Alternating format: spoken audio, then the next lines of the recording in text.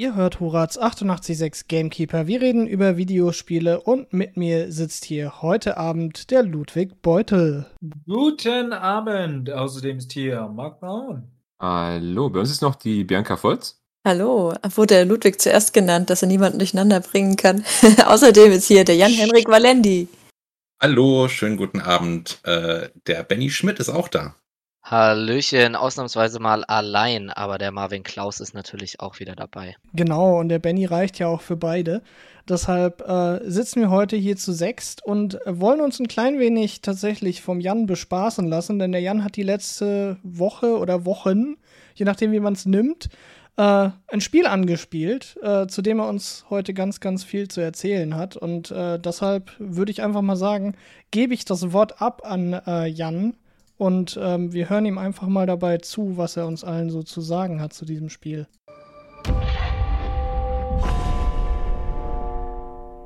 Praise the Lamb, conduit of great power, promised liberator of the one who waits below. Yet sacrificial beast, take heed, for a crown cannot sit upon two brows. Ein finsterer Wald.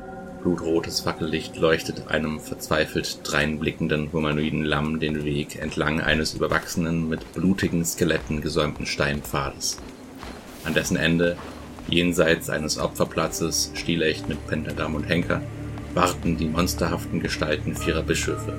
Bischöfe des Old Faith. Drücke X, um geopfert zu werden. Die Bischöfe verkünden, dass das Lamm das letzte seiner Art sei. Alle anderen seien bereits gejagt und hingerichtet worden.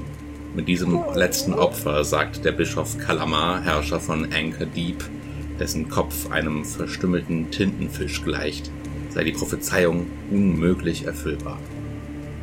Der Ketzer, der tief unten gefesselt läge, sei verdammt zu ewiger Gefangenschaft, ergänzt Bischof Leshy, der blinde Herrscher von Darkwood.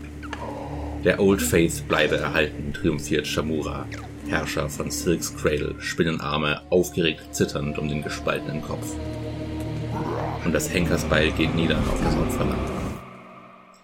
So beginnt Cult of the Lamb, der im letzten Monat erschienene Mix aus Roguelike und Aufbauspiel, entwickelt von Massive Monster. Cult of the Lamb ist nicht deren erstes Spiel, von den Vorgängern habe ich allerdings noch nie etwas gehört.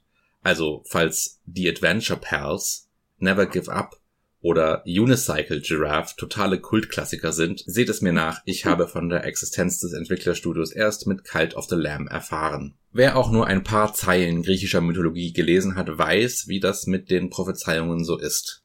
Die Bemühungen, sie zu verhindern, sind es letztendlich, die sie wahr werden lassen.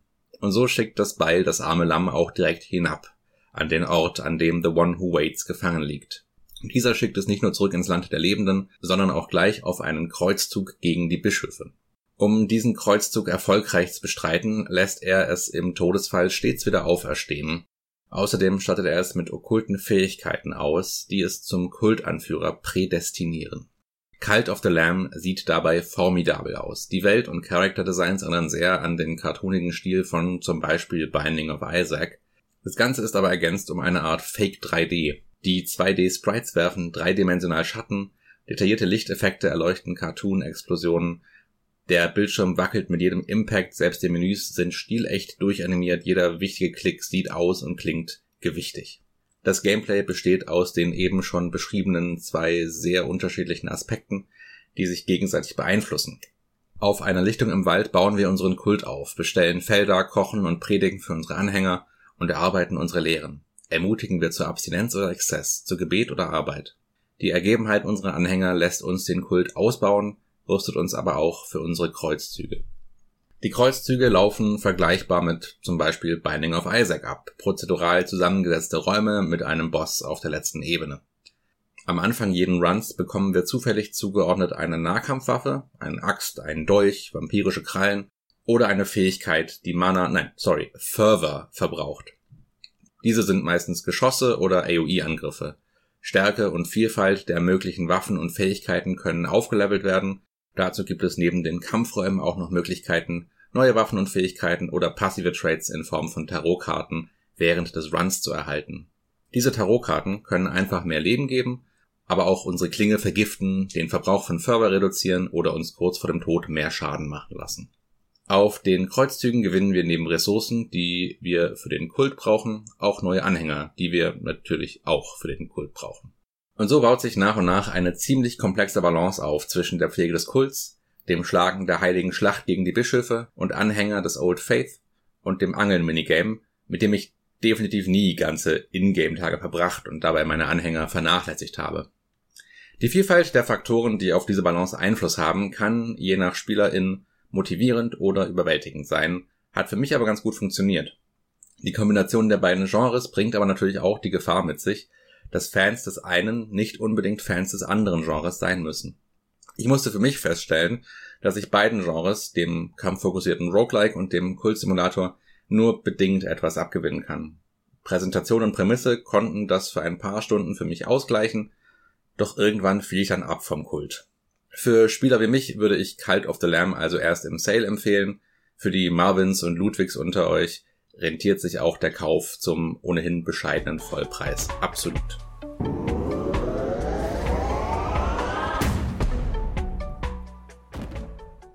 Jo, das klingt doch gar nicht so schlecht, Jan. Und interessant, dass es anscheinend für die Marvins und Ludwigs interessant ist.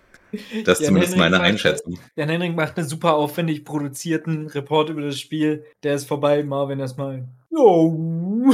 Ja, ist ganz nett so, ja. Es klingt ziemlich cool. Es Ja. klingt auch und sieht auch aus, wenn man sich Bilder davon anschaut, als wäre es super stimmig im Stil. Also Total, sowohl ja. was die Grafik angeht, als auch Soundeffekte und alles zusammen. Also das, was ihr gerade ganz am Ende gehört habt, dieses das ist, wenn man einen neuen Gegenstand oder so ein neues Gebäude für den Kult freischaltet. Und so klingt das sehr oft, wenn man sich durch die Menüs navigiert. Das klingt einfach extrem crunchy und nice. Es wirkt auf jeden Fall wie ein Spiel, das weiß, was es sein will. Also auch Absolut, wenn du sagst, es ja. ist aus so zwei verschiedenen Ecken, mit dem man mit der einen was anfangen kann, mit der anderen nicht. Aber es ist ja oftmals so, mich hat es jetzt tatsächlich ein bisschen vom Zuhören an Moonlighter erinnert. Bei dem mich jetzt vordergründig auch nur das Dungeon Crawling interessiert hätte, aber die andere Mechanik so gut gemacht wurde, dass es mich nochmal motiviert hat. Und so könnte ich mir es jetzt, wenn dein Fazit ein bisschen positiv ausgefallen wäre, könnte ich mir es jetzt da auch vorstellen, aber scheinbar ist es dann nicht so ganz gelungen. Also es ist ein bisschen schade. Also, Ich finde schon, das muss ich vielleicht noch mal ein bisschen klarstellen, es ist schon sehr gelungen, es ist nur very much nichts für mich okay, insgesamt. So gemeint, ja. Also okay. so ist es, glaube ich, zu verstehen, weil was ich tatsächlich sehr überraschend fand, gerade weil es eben dieser Genre-Mix ist, wo man dann leicht vermuten kann, dass es so ein bisschen so ein Master of None am Ende rauskommt. Beide Aspekte sind erstaunlich komplex.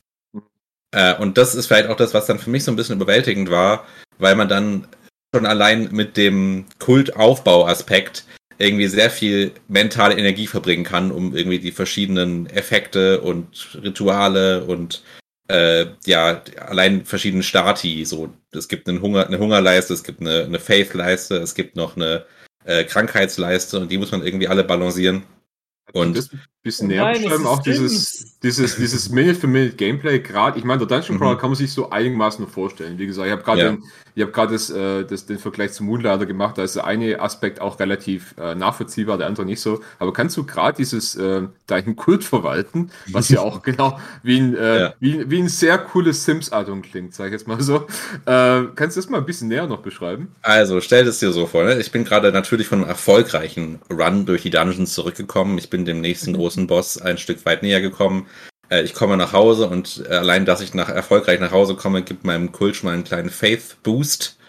Dann gucke ich mal auf die Hungerleiste und denke, oh damn, die ist ganz schön niedrig. Also gehe ich erstmal irgendwie zu den Feldern und sammle ein paar Beeren ein, um für meine Leute was zu kochen. Weil ich aber nur das Beerenmahl gerade da habe und nichts mit Fleisch drin oder ein bisschen was Nahrhafteres, ist die Chance, dass die scheißen müssen, höher. Und dann muss ich mich um die Scheiße kümmern. Es sei denn, ich habe schon so eine Art Hausmeisterhäuschen gebaut. Das erlaubt mir dann einem Kult-Member mit diesen Aufgaben zu betrauen, um die ich mich nicht unbedingt kümmern will. Aus der Scheiße kann ich allerdings auch wiederum Düngemittel für die Felder machen. Dann gehe ich rüber zur Kirche, zum Tempel, sowas in der Richtung Kulthalle, und halte eine Predigt, die wiederum den Faith der Mitglieder ein bisschen höher macht. Vielleicht ist aber gerade jemand erkrankt durch das Essen, was ich gemacht habe, was wiederum negative das passiert mir auch immer. Veränderungen gibt. Und da muss man dann mal gucken, was man da macht. Habe ich vielleicht schon etwas, so irgendwie so ein Krankenzimmer? Nee, habe ich noch nicht. Okay, ja, blöd jetzt, dann stirbt er wahrscheinlich. Oder er soll sich mal erstmal hinlegen und hoffen, dass das reicht. Dann quatscht man natürlich auch noch mit den einzelnen Kultmitgliedern, die dann vielleicht auch mal so Aufgaben für einen haben. Ich habe die natürlich alle nach GameKeeper-Mitgliedern benannt, was zu ganz, ganz witzigen Kombinationen hatte. Natürlich haben sich dann genau die falschen Leute ineinander verliebt. Ludwig hat die ganze Zeit rumgestänkert, dass der Kult, also hat im Prinzip Blasphemie betrieben gegen mich. Das war sehr, sehr unhöflich. Am Ende ist er dann gegangen. Das ist ja richtig authentisch. Ich mag das. Ja, und Köfte ist dann irgendwann zu mir gekommen, also Benny Schmidt, und hat festgestellt, dass die Bianca so eine Picky Eaterin sei und ich soll die doch mal beauftragen, Scheiße zu essen. Das sei extrem witzig. Oh nein, das stimmt halt auch. Ich will jetzt nicht, dass Benny... Das schlägt er jede Woche vor. Also, ja, Und dann dachte ich mir, ja gut, ich will jetzt nicht, dass Benny 35 Faith verliert, nur weil ich das nicht mache. Also, na gut, dann sagen wir mal ein bisschen Scheiße ein. Fand dann Bianca wiederum nicht so geil, irgendwie, aus irgendwelchen Gründen. Aber Benny fand es extrem witzig.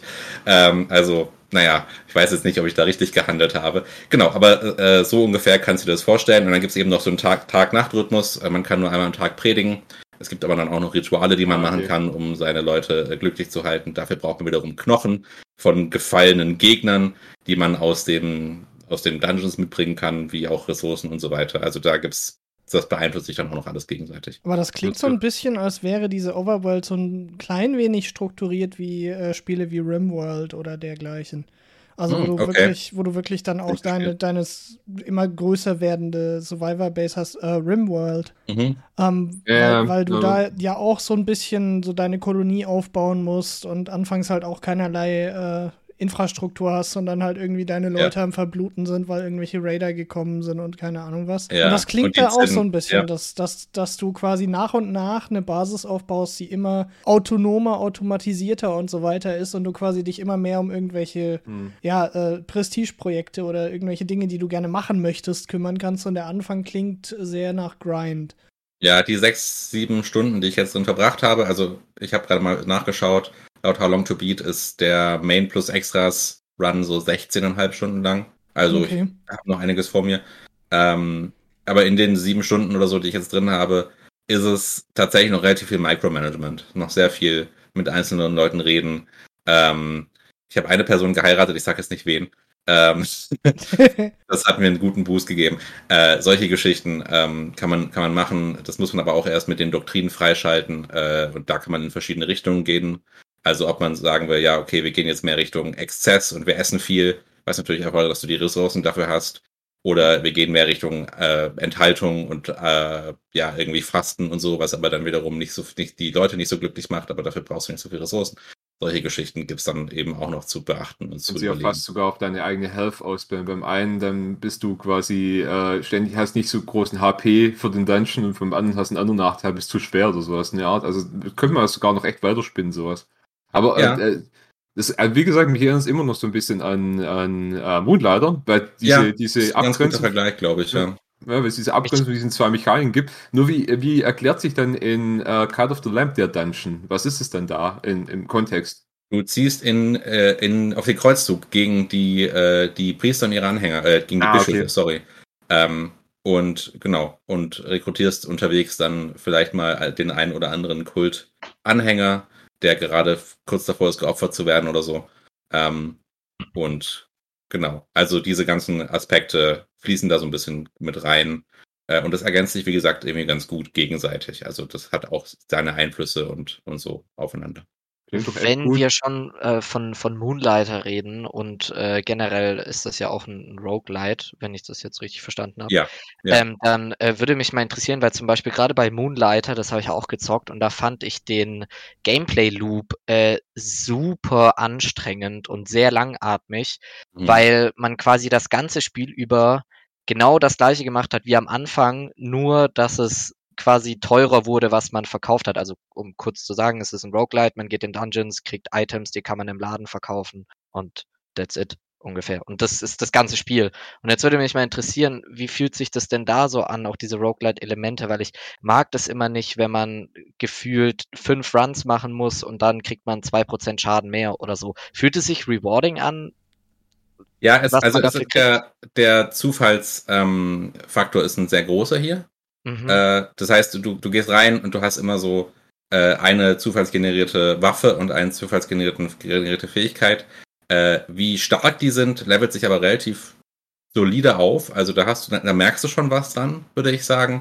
Und auch so die passiven Tarotkarten, die du eben freischalten kannst, kriegst du dann auch im Laufe des Runs natürlich erst. Aber was du da rauskriegst, kann halt schon richtig ballern. Also ist dann gleich mal so 20% mehr Schaden und so. Klingt definitiv interessant. Das macht schon was, ja. Kannst du noch sagen, für welche Plattform das rauskommen muss und wie viel es ungefähr kostet? Also der Vollpreis auf Steam ist gerade 23 €. Also wirklich bezahlbar. Und es ist für alles erschienen. Nintendo, Switch, PC, Mac sogar, PlayStation 4, 5, Xbox One, Xbox Series, alles da.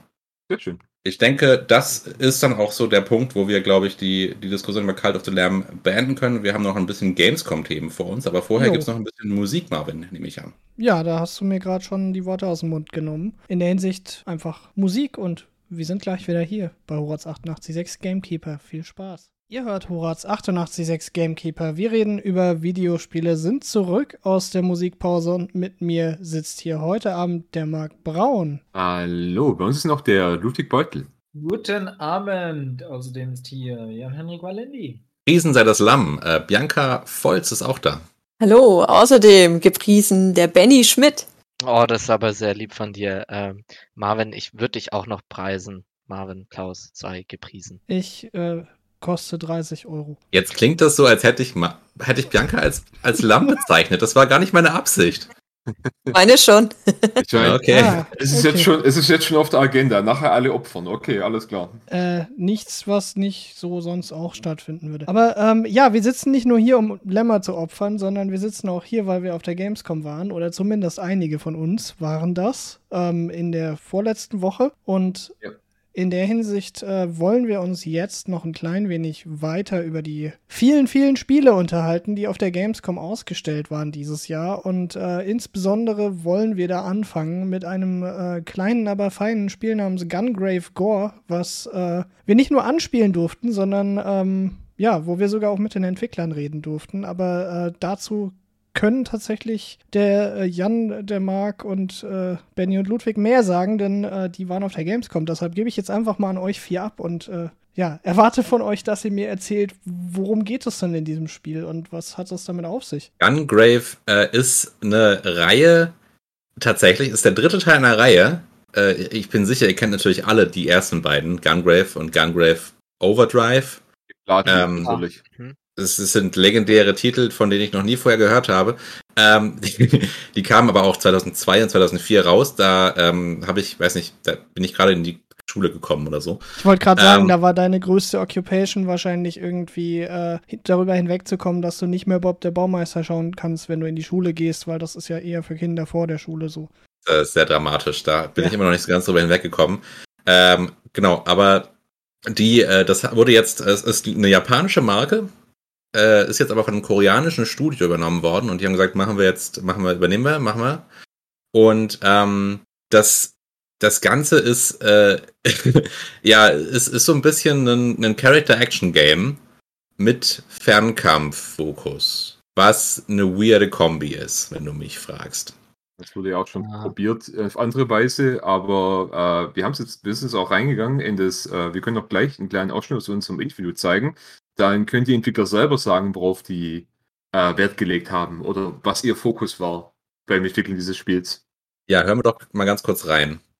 So as for playing the game, I mean, he's played a lot of open world game and lots of like Souls-like games, but he really wants to focus on the flow of gameplay. 예를 들면은 요즘에 나오는 게임들은 이동의 시간을 많이 소비를 한다.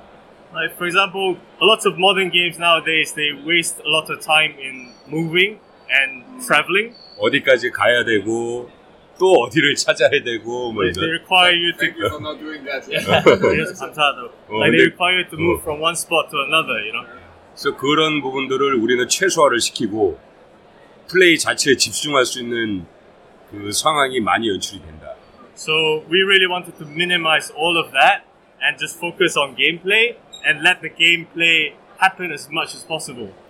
Also den Mann, den ihr da gehört habt auf Koreanisch, das war Kim Min-soo, der COO von Iggy Mob, dem Entwickler des Spiels. Und das Ganze wurde natürlich auf Englisch übersetzt, wie ihr richtig gehört habt. Das ist also, worum es ihnen ging. Nicht viel drumrum, keine Distractions vom Kern, vom Kampf. Was natürlich lobenswert ist, besonders aus Perspektive von einem Markt zum Beispiel. Ich mag ja gerne mal ein bisschen rumlaufen und ein bisschen Nebenaufgaben machen. Aber das wollen sie nicht machen. Darum geht's ihnen nicht. Sie wollen sich ausschließlich auf den Kampf fokussieren. Später sagt er noch, das werde ich jetzt mal kurz paraphrasieren. Verzeihung. Dass sie... Marc, du musst noch kurz übernehmen. Ich muss einen Schluck trinken.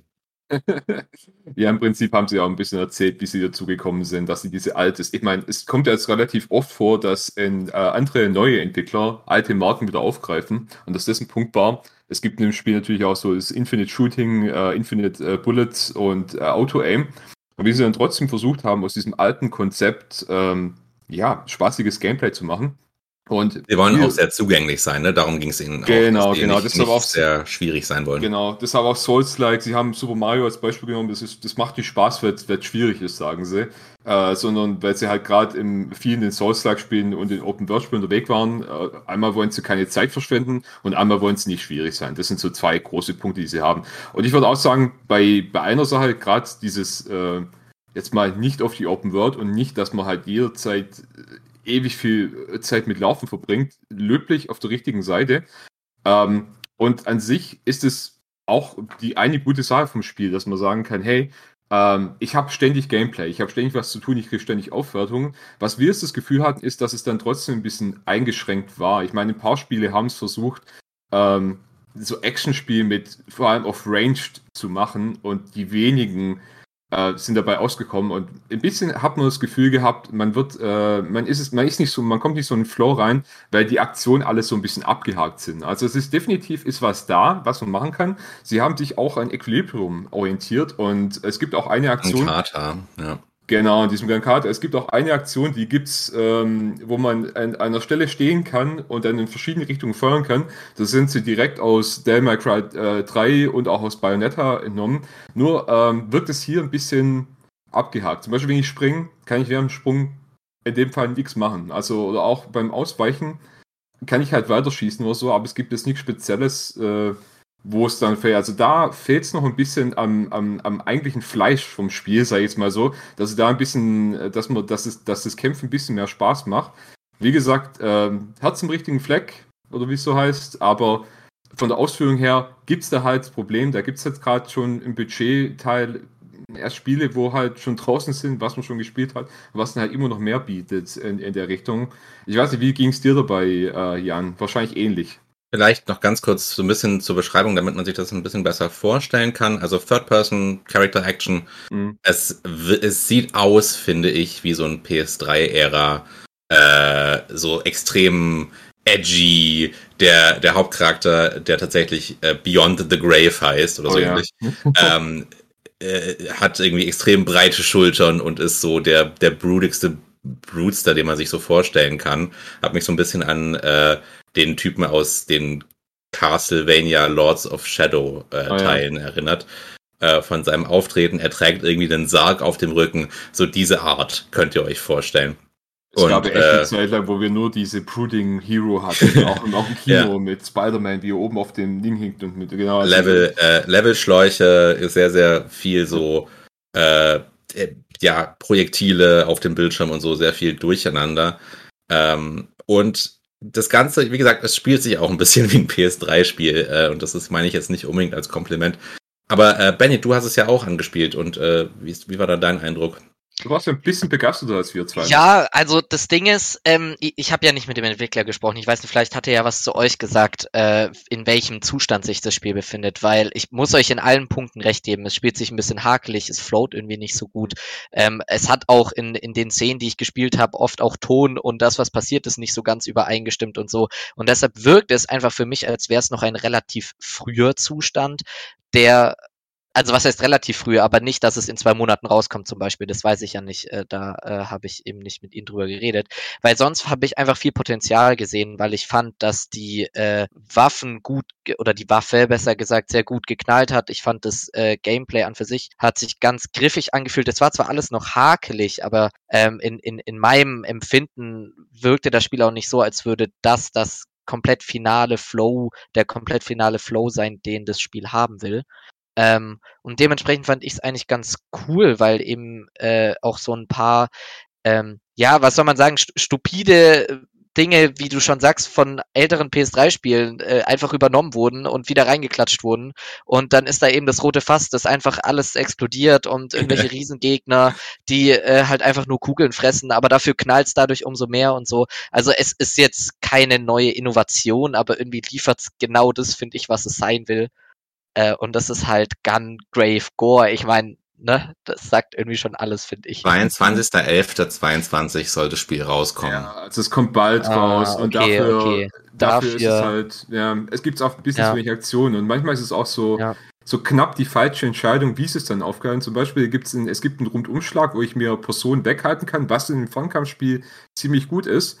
Aber es ist auch das Ding, wo ich dann quasi bestimmte Projektile, also große Projektile abhalten kann. Aber es gibt noch einen Angriff, den ich nach vorne mache. Und genau, einmal ich laufe und schlag und einmal ich stehe und schlag, was okay ist für das Spiel dann. Aber das Projektile abwehren ist irgendwie so intuitiv genau der falsche. Nämlich der, wo ich auch den Rundumschlag mache. Und dieser Geradeausschlag im Laufen wäre eigentlich so passend dafür gewesen, da so ein bisschen mehr Flow reinzubekommen, dass man auch aktiv was machen muss, nur aktiv in welche Richtung man das schleudert oder sowas. Ja. Und wie gesagt, beim Ausweichen kann man nicht so viel machen, ob man anvisiert oder nicht anvisiert. Gibt einen Unterschied, aber es ist noch nicht so rauszufinden, welcher jetzt besser ist. Und sowas beim Springen kann ich gar nichts machen, da springe ich halt. Und sie sollten so ein bisschen mehr die Bewegungen, gerade wie das Ausweichen, mehr so ein bisschen in das Gameplay mit reinführen, dass man also vielleicht noch genau am eigentlichen Fleisch rumarbeiten. Nicht viel drumrum machen, weil man kriegt die Boni schon, also sie sagen ja auch, dass Combat ist Farming und Farming ist Combat, haben sie gemeint, was ja okay ist. Das heißt, du levelst dich auf, je mehr du kämpfst, so gesehen.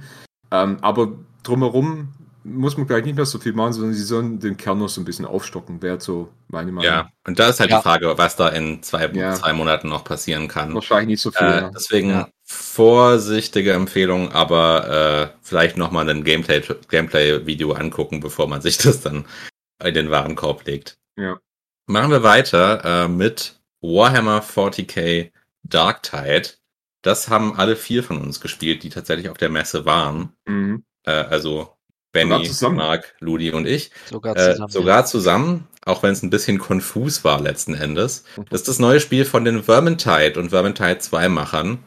Diesmal aber... Fat Shark heißen die, genau. Fat Shark, genau. Diesmal nicht im... Wie heißt das? Warhammer Endtimes? Endtimes, genau. Ja, genau. Ja. Diesmal nicht also in so einem späten Mittelalter Renaissance-Ding, sondern 40k, also in der weit entfernten Zukunft unter irgendwie faschistischen Herrschern. Man spielt irgendwie Convicts, die in die Maschinenstadttiefen irgendwo hineingeschickt werden, um irgendwelche Leute umzubringen. Ist wieder so ein Vierer-Ding, Vierer-Koop, verschiedene Rollen. Sie bewegen sich in dem Bereich, wo sie sich schon auskennen und schon mit 2 Titeln auf jeden Fall gute Erfahrungen gesammelt haben. Und ich glaube, viele von uns haben auch die Vermintide-Titel schon gespielt, zum Vergleich, oder? Benny? Also ich habe den zweiten sehr, sehr viel gespielt. Ja. Im ersten teilweise, ich glaube im ersten habe ich 20 Stunden, im zweiten 70 oder so.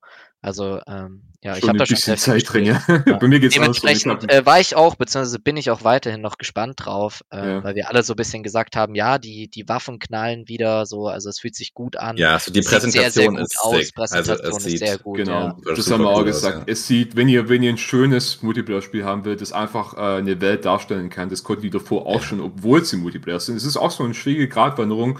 Die meisten sagen, okay, Immersion ist bei uns gar nicht, weil es ist Multiplayer, konzentriert euch darauf, und Fat Shark kriegt es irgendwie immer hin, beides reinzumachen. Man ist in dieser immersiven Welt drin, aber man ist trotzdem so ein Team zusammen, weil die Kameraden ja auch immer tolle Sprüche wachsen und die Welt sieht einfach klasse aus. Das Lighting ist toll, die Texturen sind toll. Düster, grimy. Genau, die Nice. Waffengeräusche hören sich klasse an. Also wenn ihr da wenn euch was fürs Auge und fürs Ohr haben wollt, seid ihr da gut aufgehoben. Ich habe das Problem, dass die Formel in Vermintide ein bisschen besser aufging. Die Charaktere waren besser auseinander zu unterscheiden. Hier sind sie alle dunkel und das war so irgendwie so, ja, da waren es damals noch so ein Soldat, ein Hexendoktor, eine Elfe, ein Zwerg mit einem Hammer. Also man merkt schon bei den Namen, man merkt schon, es sind Unterschiede da. Und da hat man auch verschiedene Rollen und es war ein bisschen noch eine Mischung aus Nahkampf und Fernkampf. Und so Nahkampf, First Person, war ich ein Fan davon, seit Chivalry, Shadow War und das ganze Zeug. Und deshalb würde ich jetzt sagen, im aktuellen Zustand würde ich die Vorgänger, da kommen ihnen die guten Vorgängerspiele noch so ein bisschen in die Quere, weil die einfach noch zu attraktiv wirken und ihr Nachfolgespiel hat es noch, obwohl es gut ist, noch nicht mehr zu bieten, dass ich nicht sagen kann, hey, warum spiele ich denn nicht Vermintide oder Vermintide 2 weiter? Ansonsten... Es kann natürlich sein, dass das ein bisschen auch so eine Demo, Gamescom-Demo-Krankheit ist, dass wir einfach einen blöden Ausschnitt gesehen haben. Das müsste man sich dann einfach mal anschauen. Die Zeichen sind durchaus positiv, aber genau, die Zeichen sind auf jeden Fall positiv, was zum Beispiel uns auch noch das Problem war. Wir wurden einfach davor gesetzt, uns wurden Charaktere vor die Nase gesetzt. Wir hatten keine Ahnung, was genau unsere Fähigkeit macht, wie genau dieser Charakter jetzt eigentlich zu spielen ist. Ist es jetzt der Tank? Ist es jetzt der Damage-Dealer? Sollte ich, keine Ahnung, meine Fähigkeit in der Situation benutzen, in der Munition war auch natürlich rar gesät, so kennt man sie auch aus Vermintide mit den Fernkampfwaffen.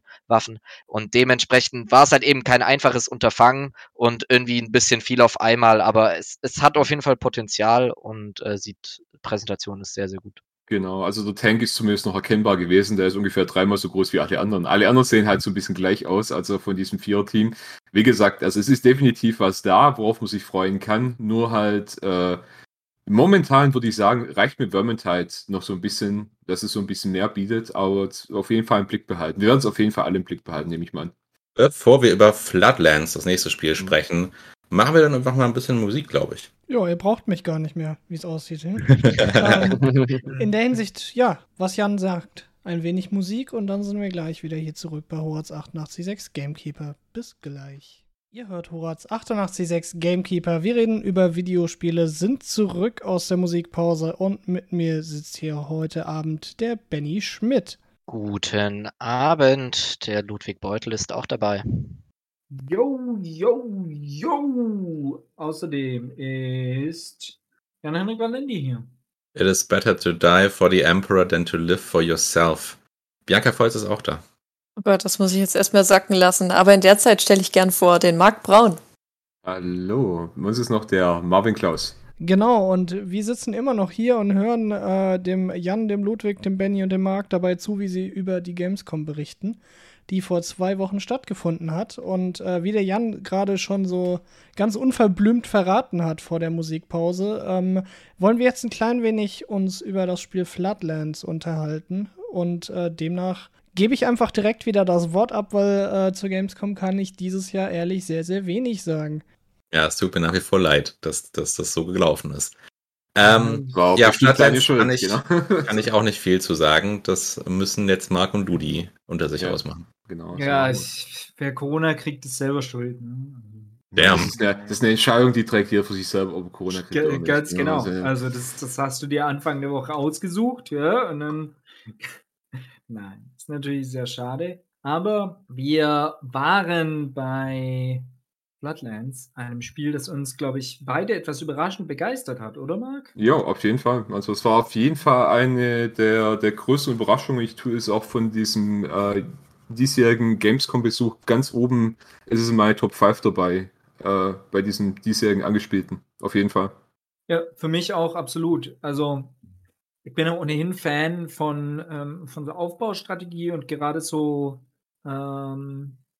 Society-Aufbaukram, wenn ihr da an Civ denkt oder an, ich glaube, Age of Empires hatte, glaube ich, auch so ein bisschen eine Fortschrittsmechanik. Ein bisschen hat man das auch in Spielen wie einem Anno oder so, also so ein Gefühl, dass man eine Gesellschaft steuert, die sich nach und nach weiterentwickelt, die neue Bedürfnisse entwickelt, neue Standards, neue Gebäude und so weiter. Und das ist ja ein Spiel, das das Ganze auf eine Art macht, die mir so noch nicht bekannt war, nämlich in einer überschwemmten Postapokalypse. Ja, mit radioaktivem Material, mit sehr viel Müll. Also die Entwickler haben es ganz nett so beschrieben, ein fiktives Event, wo dann die Umwelt verschmutzt ist und unwiederbringlich. Ich habe auch gesagt, es ist nett von euch, dass ihr das Fiktive davor setzt. Der sagt also, sie wundert sich auch noch, ob sie es weglassen soll oder nicht, aber er hat schon gegrinst und hat schon gewusst, worauf man anspielt. Und im Endeffekt, ja, es ist interessant, dass auch diesmal 2 Spiele, wir haben danach noch so ein kleines dazu, dieses verschmutzte Umwelt und ich muss was draus machen und als Thema haben. Und im Endeffekt, es hat mich jetzt sehr, obwohl ich das nie großartig gespielt habe, weil ich bei Frostpunk die Steuerung so ein bisschen daneben fand ich das sehr vergleichbar damit. Sie haben ja auch sehr viel mit so Entscheidungen in Floodlands drin, wo es um wo Ereignisse kommen, die deine Truppe betreffen, weil es horten sich ja Leute in so einem kleinen Zeltort zusammen und man kann Leute dazu bringen, man muss irgendwie Leute rausschicken, um Pilze zu sammeln, um Müll zu sammeln, um Sachen zu bauen, um Futter, um Wasser, sauberes Wasser, es ist nicht alles Wasser sauber drumherum.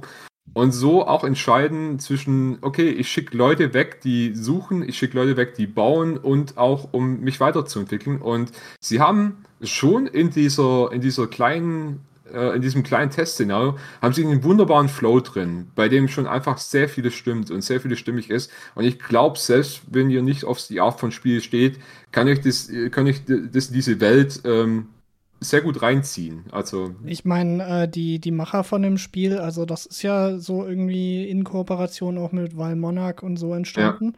Ja. Und was ich auch erfahren hatte, war, dass quasi die Creator vom Spiel This War of Mine daran mitgearbeitet haben.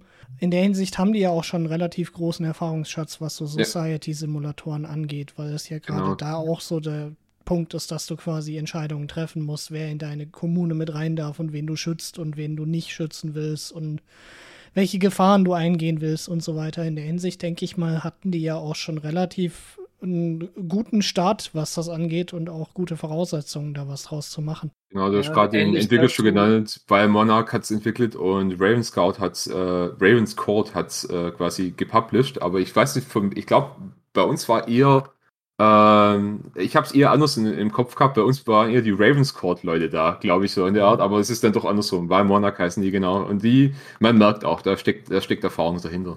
Ja, ähnlich wie bei einem This War of Mine spielt man auch so eine Kommune. Einer von den Leuten meinte zu mir, dass es schwierig sei, eine Gruppe von über 20 Personen am Leben zu halten mit all dem Essen und Trinken und den Bedürfnissen, die haben, um weiterzuleben. Und die kommen aus der präapokalyptischen Welt heraus. Also ich habe eine Truppe gespielt, das hat dann so verschiedene Effekte auf die Gesellschaft und was deren Kultur ist. Ich habe eine Gruppe von ehemaligen Feuerwehrleuten gespielt. Ich weiß nicht, Marc? Ich tatsächlich auch. Die waren mir noch am sympathischsten. Die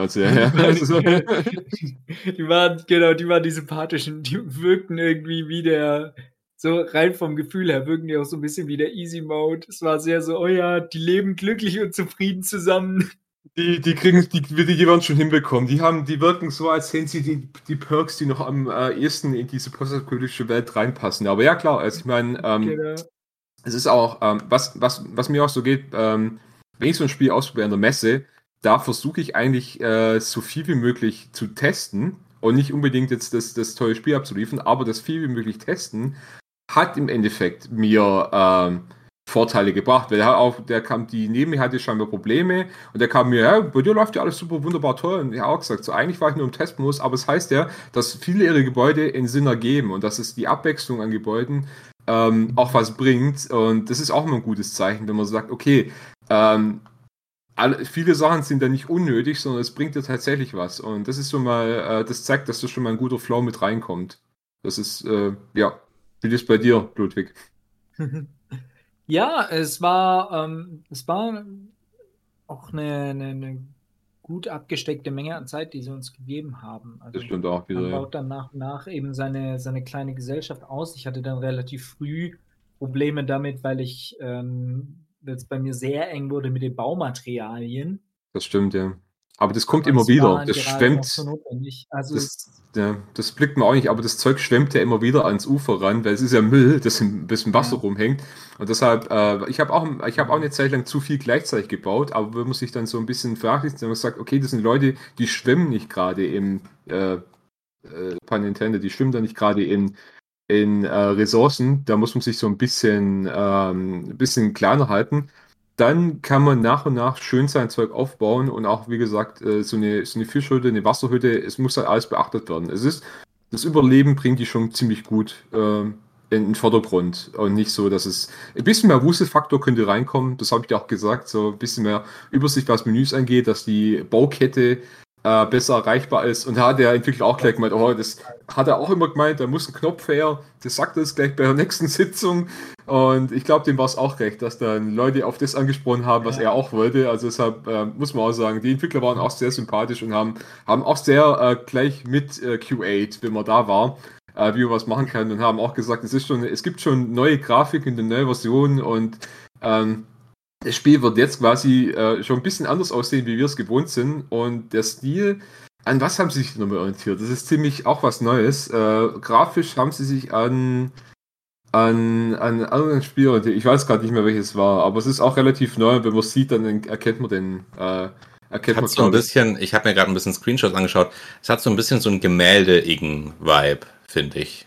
Ja. Aber vielleicht kommt es mir noch, an wen sie sich dann auch nochmal grafisch orientiert haben. Auch ein relativ neues Spiel ist es. Aber mir fällt es gerade nicht mehr ein. Schade. Aber wie gesagt, der Stil ist schon mal schön anzugucken. Aber was ja auch ein Spiel war auf der Gamescom, das weniger in diesem Micromanagement-Level in Anführungszeichen und mehr auf einem Makromanagement-Level ist, was den Aufbau von einer nicht wirklich Gesellschaft, aber eine Umgebung angeht, ist das Spiel Terra Nil. Und das habt ihr ja auch auf der Gamescom anspielen oder zumindest anschauen dürfen. Ich weiß nicht genau, wie es aussah.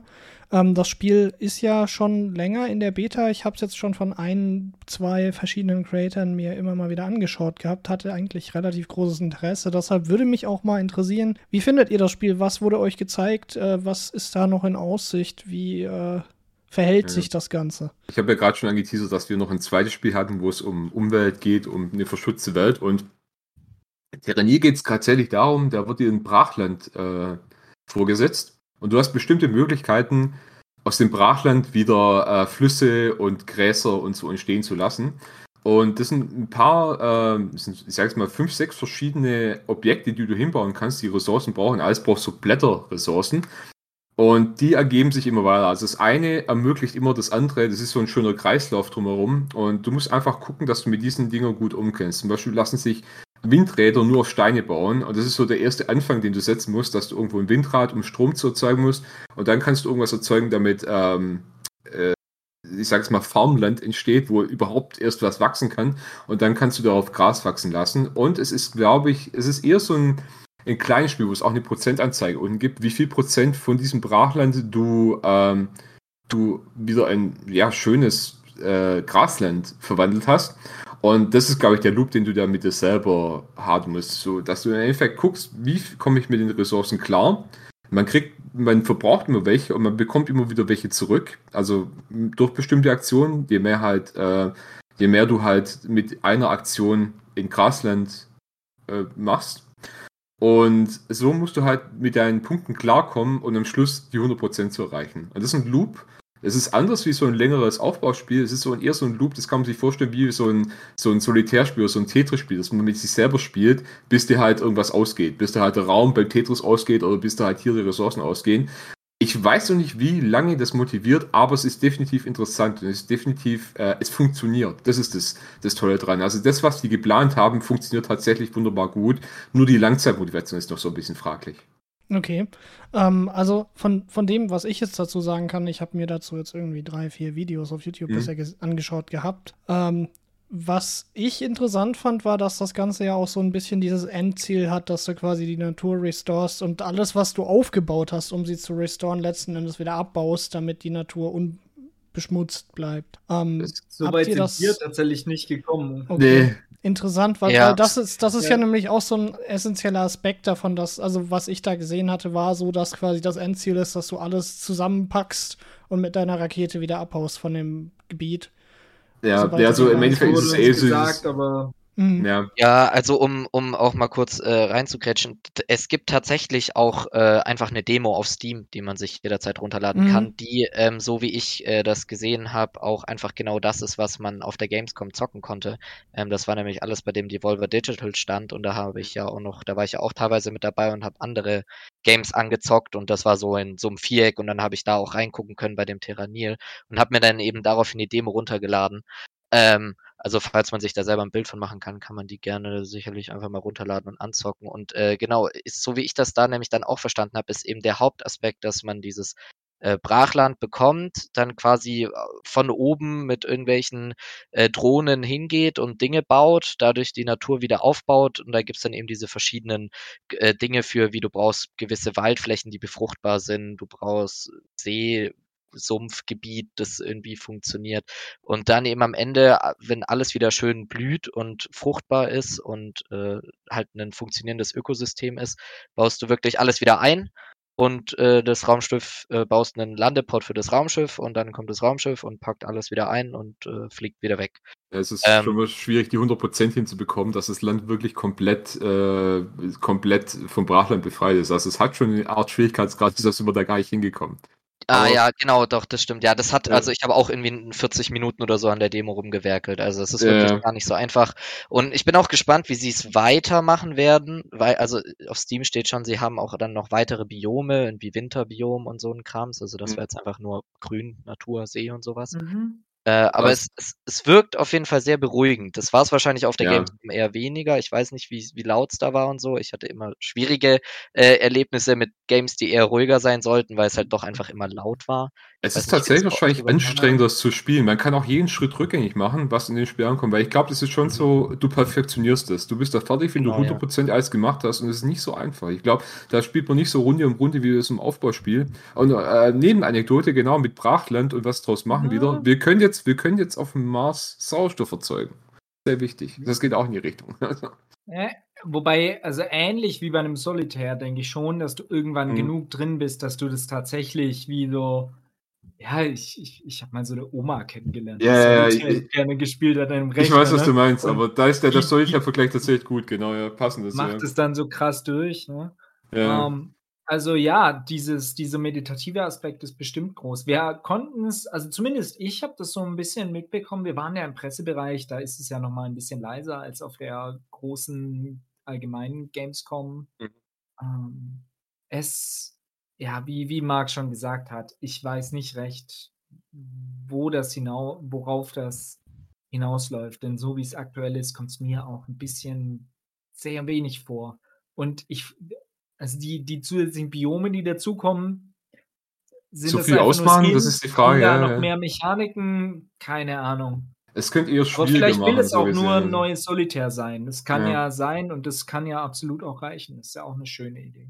Das ist eine komische Mischung aus. Das, was es macht es richtig gut. Das ist sehr gut verzahnt, aber das, was es macht, ist halt auch so, was man echt nicht sagen kann, wie lange man daran Spaß hat. Also ist echt schwer einzuschätzen. Also, ja. Jo, was auch schwer einzuschätzen ist, wie lange wir noch über die Gamescom reden werden bei uns in der Sendung. Denn mindestens eine Sendung wird es wohl noch werden, denn wie ich hier in der Liste sehe, sind da noch echt einige Spiele übrig.